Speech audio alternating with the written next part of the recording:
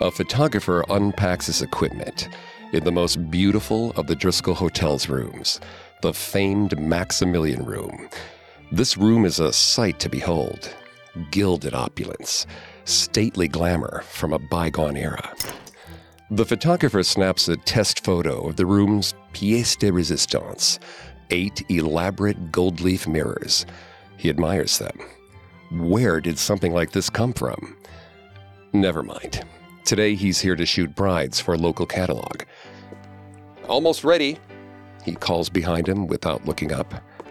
He pauses. There's suddenly a chill in the air, like someone just opened a window in the dead of winter. But it's broad daylight on a spring afternoon.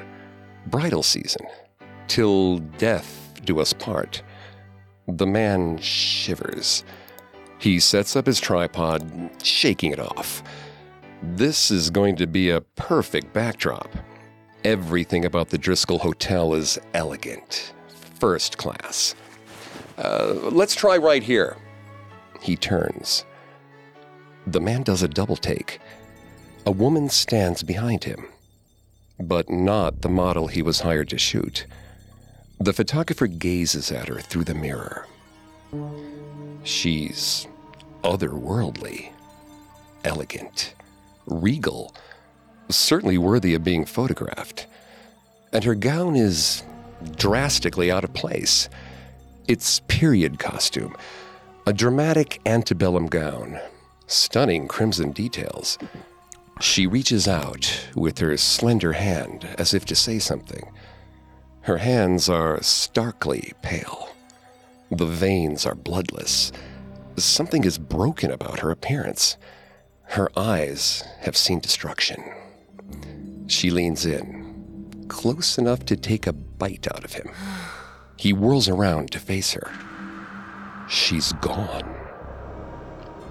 Who's there? He turns again, towards another one of the massive mirrors, as if he's in a hall of mirrors trying to find her again. Walking swiftly away, he catches her in another mirror. There she is. Excuse me. He turns again, but no one's in the room. He turns again. Where did she go? The photographer looks back. He sees the woman's manicured brown ringlets passing through another mirror. Do his eyes deceive him? Hey! He tries to follow the sound of the swishing of her petticoat. Silence. The encounter is over. Shaken but relieved, the man relaxes and looks at his face in the mirror. What just happened? He casts his eyes downward and notices something he's never seen before. The woman he just saw, her image is carved into each mirror. He whirls around the room. Her face surrounds him everywhere he looks. This is just another day at the Driskill, according to many visitors and employees. Who is standing beside you? Who is watching you? Who is trying to whisper in your ear? The mysterious woman in the mirror is not the only disembodied being with something to tell you. Welcome.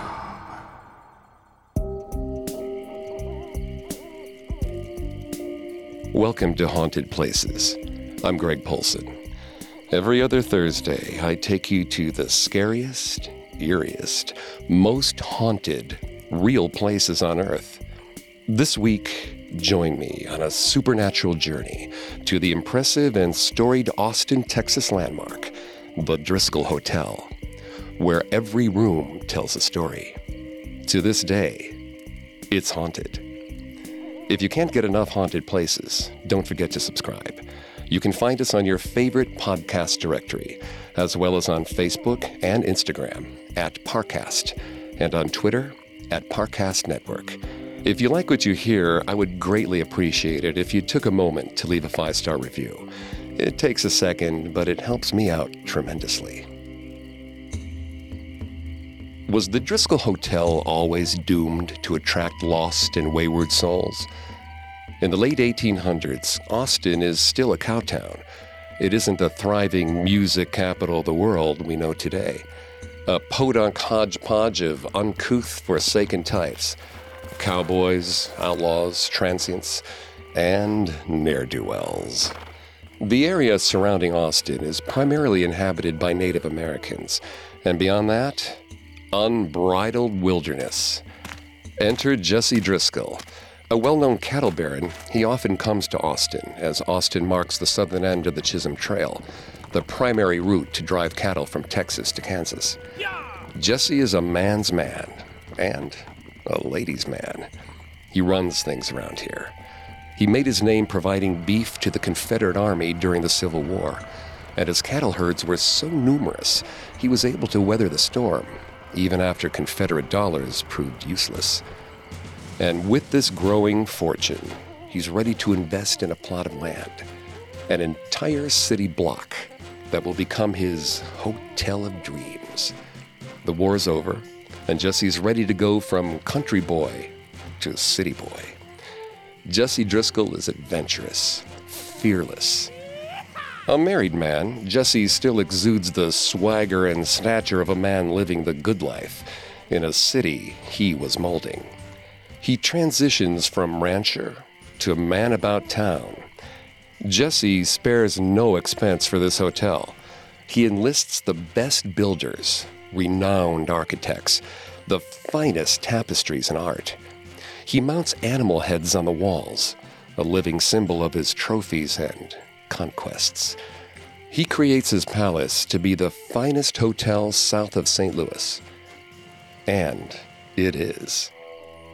The Driskill sets Jesse back $400,000, an obscene amount of money for 1886. But it's worth it. The rooms themselves cost $2 to $5, a hefty price for the 19th century.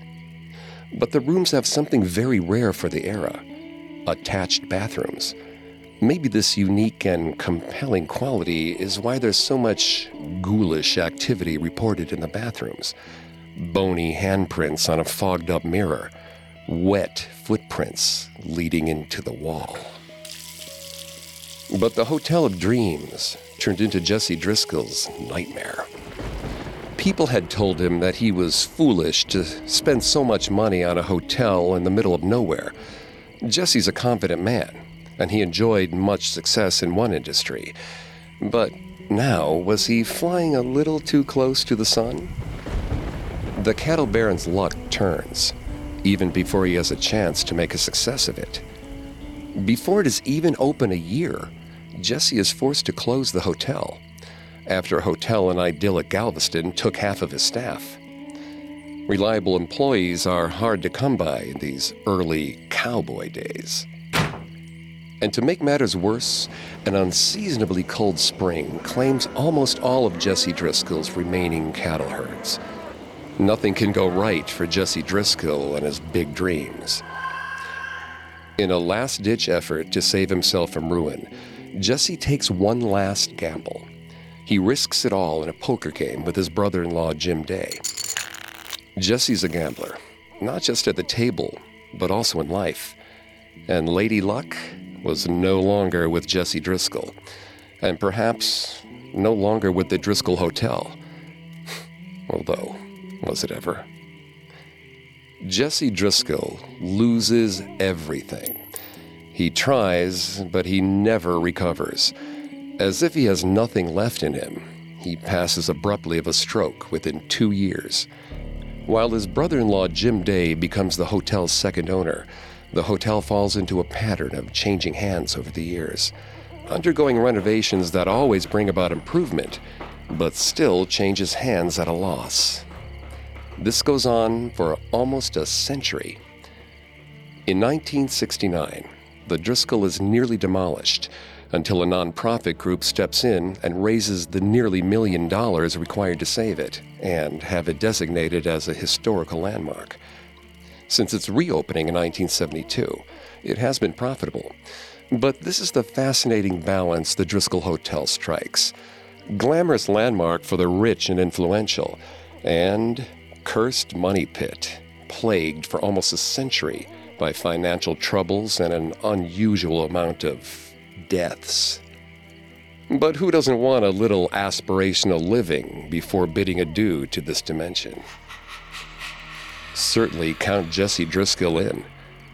He's one of the more commonly seen specters around here.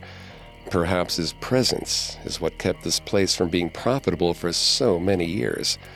His financial ruin cast a pall that was nearly impossible to shake.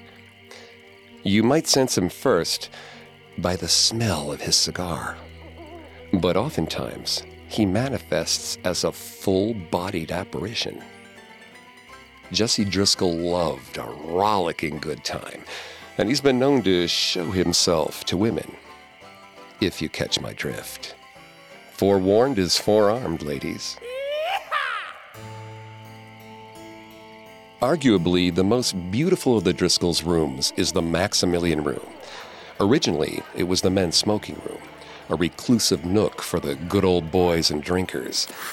But this dates back to the days when women had a separate entrance, just so they didn't have to interact with the less savory cowboys who had a way of taking over the main lobby. When the Driskill went through one of its overhauls in 1930, one of the improvements to the smoking lounge was to transform it into a grand dining hall, which is still used today. One of the notable additions during this transformation was the inclusion of 8 stunning gold French mirrors that were purchased from an antique store in San Antonio. They aren't just gold, but layered with sterling silver and diamond dust to give them an even greater sheen. But the mirrors have a tragic backstory, much like many of the wayward souls that find their way here. The mirrors were intended to be a gift from Ferdinand Maximilian of Austria to his Belgian wife, Carlota. When Napoleon offered them the opportunity to be the first monarchs of his new empire in Mexico, they jumped at the chance. In 1864, they became the emperor and empress of France's puppet regime there. Ambition and greed overtook Maximilian. His family advised him not to go, but his brother was emperor of Austria. He wanted his own land to rule. Carlota went for love. But the Wild West of the 1880s proved too much for such fine-bred Europeans. Napoleon abandoned them in the New World. He withdrew his armies from Mexico in 1886, the year the Driskill was opened. Napoleon had enough problems at home. He couldn't bother with Maximilian and Carlota. Carlota fled back to Europe, where she tried to implore Napoleon to help them. He wouldn't, and it was too late. Maximilian was deposed and executed in 1867. Their home was pillaged, looted. Carlota remained in Europe, where she suffered an emotional collapse and descended into madness. Even as her sanity retreated, her love for her murdered husband she had left in the Americas only grew. She became obsessed with the remaining possessions they had shared together. It was all she had left of their perilous journey together. And what more exquisite possessions could she ask for than the mirrors that she never received? Gilded, her finely boned face meticulously carved into each one, ornate and imperial like Vianney's life she had left behind. Mirrors designed as a tribute to her husband's love and devotion for her, stolen before she could return for them, and to wind up in a second-hand shop in San Antonio. A dastardly fate for such regal objects. She is the woman from the top of the podcast that our photographer saw that day of his catalog shoot. When she was alive, she never visited the Driskill Hotel. How did her spirit find its way here? Is she here to collect what is rightfully hers? Or has she found a resting place far away from the tragedy of her life, in the world where she last saw her husband? Empress Carlota is unusual in that she is a disincarnate spirit who never visited the Driskill while in human form. Most of our visitors spent some time at the hotel. In fact, a few of the unusual reported suspects haunting the hallways are former employees. Who wouldn't want to spend the afterlife at work? If you see a polished man dressed in a 1930s suit, that's the general manager of the Driskill Hotel in 1933. When President Roosevelt closed the banks suddenly for a month, anyone staying at the Driskill suddenly found themselves with no access to cash. So, the hotel manager did something unusual. He gave cash to whoever needed it. His only request was that the guests pay it back when the banks opened again. And surprisingly, everyone did. So, what keeps him in the grips of this hotel? He collected all of his debts. Perhaps he likes to keep company with another employee prone to haunting the hotel. Mrs. Bridges is a ghost from the earlier days. You sense her coming by the strong aroma of flowers that follows her wherever she goes. Mrs. Bridges sticks around to make sure that customer service is up to muster and that the tidiness of the lobby is in shipshape. She's been known to shush employees that are getting too raucous late at night. One of the more intriguing sightings is of P.J. Lawless. He can be seen acknowledging guests in a way that many don't. Perhaps this is because PJ's life work required him to interact with many, many people. PJ was a ticket agent at the Great Northern Railroad in the early 1900s. And while that might sound like he was constantly on the rails, he lived at the Driskill for decades. Over 30 years, in fact. He even stayed there when it was closed and in between owners. So some might say you are in PJ's house. He's one of the more recognizable spirits roaming the premises. Dressed in his turn-of-the-century railroad employee's uniform, he's hard to miss. You'll see him, glancing down at his watch, as if checking that everything is going according to schedule. Is it time? Is his train finally coming?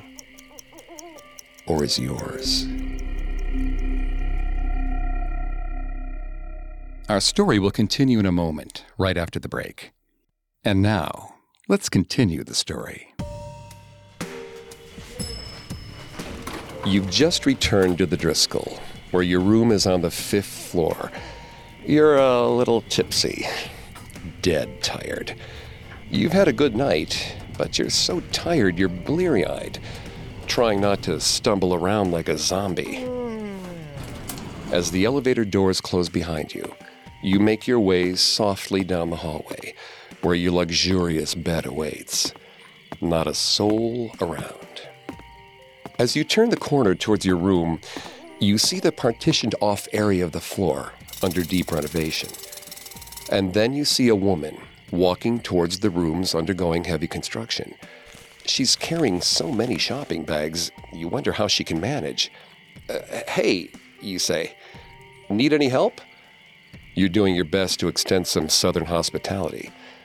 The woman turns, finally taking notice of you. She has piercing eyes, her skin a bit ashen. Something is off. And it's not just her French braid and crispy curled bangs, which are decidedly dated. Are those Jordache jeans?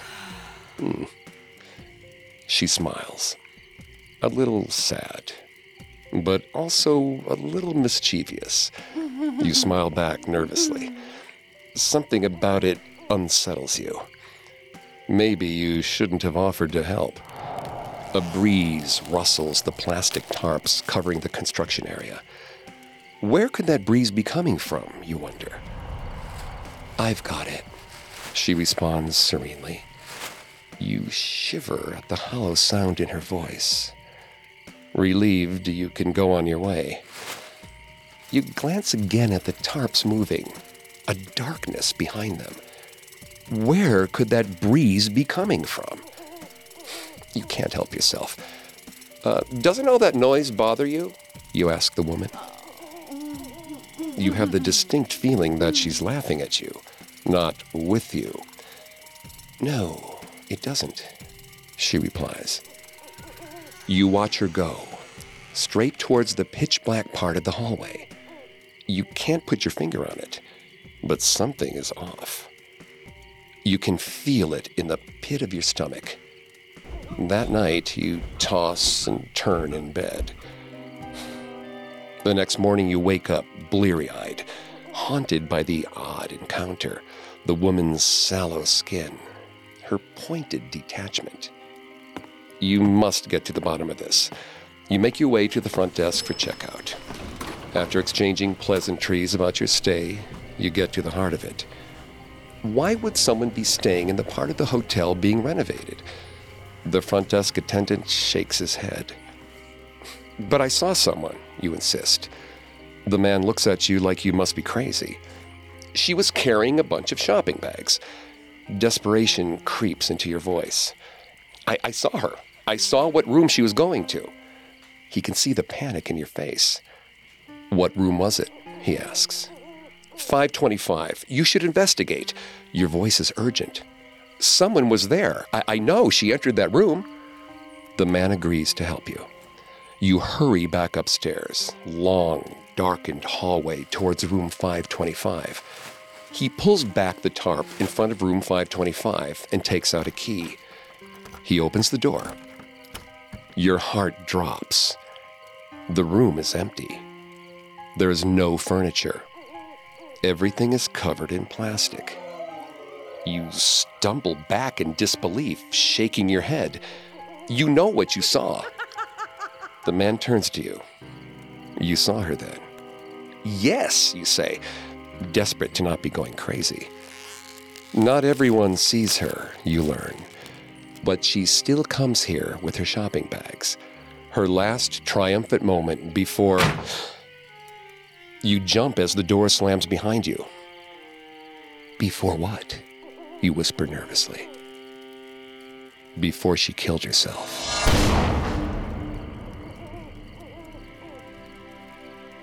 The woman you saw last night was a Houston bride who was last seen walking down that hallway, overloaded with shopping bags, one late night in the early 1990s. It's not the first time someone has seen the jilted woman, reliving her final act of glory and defiance. Her groom called off the wedding. Humiliated, furious. How do you exact revenge on the one who betrayed you? She stole his car. She drove to Austin with his credit card and treated herself to a room at the Driskill. Maybe she wanted to live out a pretty woman fantasy. She splurged. She treated herself to every little thing she wanted, on his dime. But shoes can't bring back the love of your life. And so after she dealt the blow to his card, she dealt one final blow. She shot herself in the stomach, muffling the noise with a pillow. It took the staff days to discover the body. The Driskill was built for privacy, boasting 18-inch thick walls. These walls can keep a secret. And yet she's not the only bride who took her life in the most macabre way. The stories say that both suicides happened in room 525, 20 years apart, to the day. Coincidence? So who was this other bride 20 years earlier? Both of these stories are incredibly difficult to find specific information on. Dates, names. Perhaps this level of privacy is why these individuals chose the Driskill as their final resting place to begin with. Our other bride was due to wed here at the Driskill itself. But the night before, the groom called it off, and she hung herself. Legend has it that both of our brides took their last breath in the bathrooms of their rooms, which is incidentally where most people report most of their encounters. Problems with lights, faucets inexplicably being turned on and off. Is it possible 20 years later, our shopping bride returned to see the other suicide bride, waiting for her with a message? With the choice to freedom, to end the pain? Maybe someday they'll tell you. And yet the oddest and most concrete report of the haunting of room 525 comes from the construction workers themselves. Room 525 sat untouched for many years, and any current staff members cannot remember what it was like before it had closed. However, once it reopened in 1998, problems continued to percolate. The room, freshly painted, oddly began to peel. It was repainted, and yet the walls continued to peel. Why was it only happening in this room? The room had been repainted 4 times. Was there a simple explanation? Or was it something more ghoulish, like the nails of a specter clawing to rejoin the living? Even more disturbing, an unplugged air conditioning unit resting in the middle of the floor blew cold air. How could this be? Certainly some sort of an electrical malfunction, right? Or is it the breath of a ghost, making its presence known through the inexplicable phenomena? And then once picked up and moved, it stopped. But the humming didn't stop there. One worker reported a strange but noticeable humming in his chest when he first entered the room. The room had been blocked off for years, so it took him by surprise when he saw that the bathtub was filled with crystal clear water. The floor was dry, the faucet was not dripping, and the room had rested untouched for years. Was the humming in his chest simply fear? Or was he sensing another presence in the room? Was this room truly untouched? Some report seeing wet footprints in their rooms, even when they haven't showered. And still others report their feet being tickled. Maybe it's just a breeze from the air conditioning unit. Just make sure it's plugged in. Do these women actually haunt the Driskill? Does the story of them alone spook people and cause the mind to play tricks? Either way, the incidents during the renovation phase indicated that something strange was afoot. And as they say, hell hath no fury like a woman scorned. We'll return to our story in just a moment from the Parcast Network. Now, our story continues. The internet loves an unexplained mystery, and any cursory Google search will lead you to bloggers divulging their personal experiences with the alleged supernatural. Knocking on the door, but no one's in the hallway. Lights going out suddenly, but the electricity is still on. The whispers persist on a daily basis. Some reports of haunting even find their way onto the Driskill's TripAdvisor page. Should you get reimbursed if your room is haunted? Reviewers have some strong opinions on the matter. The encounters with spirits aren't from another time and place, myths from a bygone era. They persist to this day. Some are even recounted by celebrities. Perchance Austin's reputation as a live music hub attracts some rock and roll ghosts. Singer Annie Lennox of the Eurythmics had her own run-in at the Driskill while on tour in Austin. The story goes like this. Before getting in the shower, she lays 2 dresses on the bed, unable to decide which she is going to wear for the evening. She studies them. She'll have to think on this. The singer enters the shower, unaware that anything else could be going on in the room. I mean, why would there be? The singer exits the shower. Wrapped in a towel, she walks back into her room. The singer stares at the bed in disbelief. Is someone in the room? She looks around. The door is closed. There's no sign of entry. But something impossible has happened. One of the dresses has gone missing. A chill runs down her spine. She inspects the side of the bed. Did it fall off? It's not there. Where could it have gone? There it is. The dress was folded and repacked back in her bag, as if she had never removed it. Astounded, the singer realizes the decision over which dress to wear was made for her by someone or something. The lead singer of alternative rock band Concrete Blonde, Johnette Napolitano, also described a personal encounter with a ghost. None other than the famous cattle baron himself, Jesse Driskill. So struck by the first-hand meeting, she penned a song in tribute to the Texas ladies' man, and the song is eponymously titled. Clearly, his reputation preceded him. I saw a face in the shower door. A cowboy smile came and faded. I reached for my towel on the floor. I didn't think it was exactly where I'd laid it. "You don't scare me, you don't scare me," I said, to whatever it was floating in the air above my bed. He knew I'd understand. He was the ghost of a Texas ladies' man. Was the ghost of Jesse Driskill snooping on another attractive woman that had stopped into his establishment? Or was Jesse Driskill seeking one more way to be etched into history, a ghostly muse for a song? Maybe someday, a willing guest will find out why Jesse Driskill still lurks in the corners of his failed enterprise, unwilling to leave the place that was the cause of his ruin. One of the most pervasive and popular ghost stories at the Driskill surrounds 4-year-old Samantha Houston, a senator's daughter. April 1887. It's the Driskills' first year in business, and it's made a splash on the scene.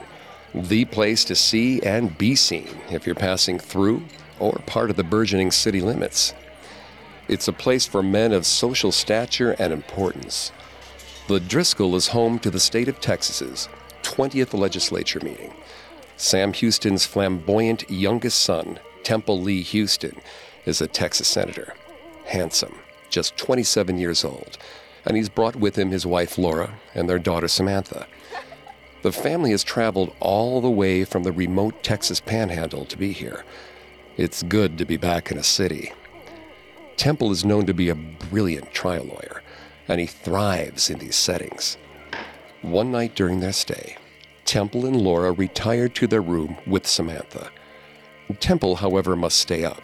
He gets engrossed in his work. He's a fiery orator, cut from the cloth of his father, effusive, intelligent.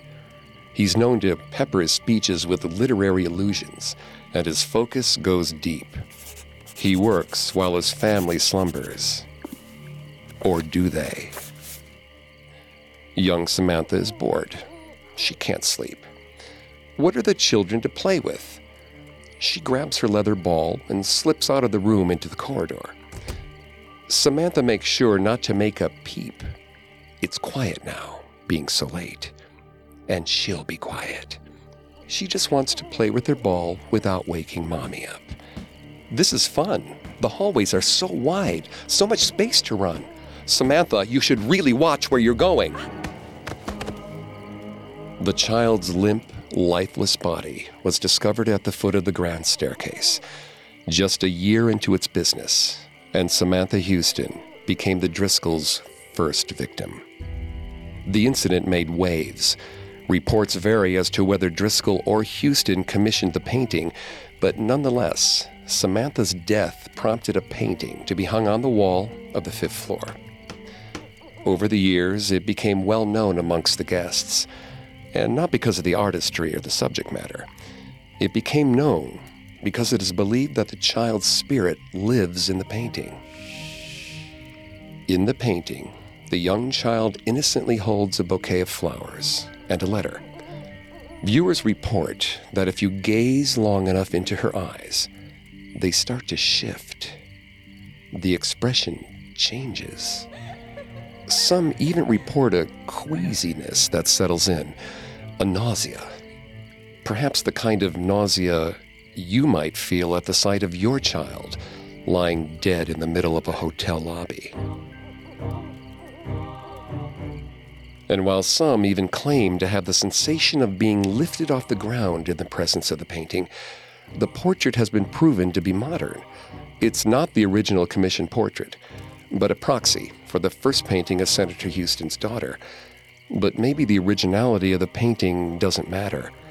Maybe it's just the effigy itself, a placeholder for the spirit of the young senator's daughter. Because her eyes just moved, didn't they?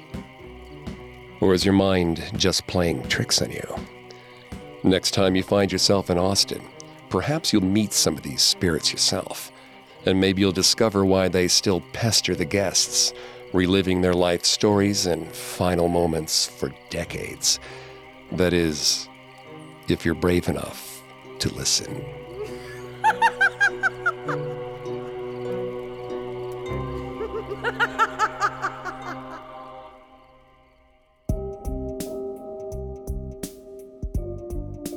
Thanks for listening to Haunted Places. Don't forget to subscribe to Haunted Places on Apple Podcasts, TuneIn, Google Play, SoundCloud, Stitcher, Spotify, or any other podcast directory. If you like what you hear, leave a 5-star review or tell us what you think on social media. We're on Facebook and Instagram as @Parcast and Twitter @Parcast Network. It seems simple, but it really helps our show. A new episode comes out every other Thursday. We'll see you next time. Haunted Places was created by Max Cutler. It is a production of Cutler Media and is part of the Parcast Network. It's produced by Max and Ron Cutler. Sound design by Ron Shapiro, with production assistance by Maggie Admire and Carly Madden. Haunted Places is written by Gina Machusik. I'm Greg Polson.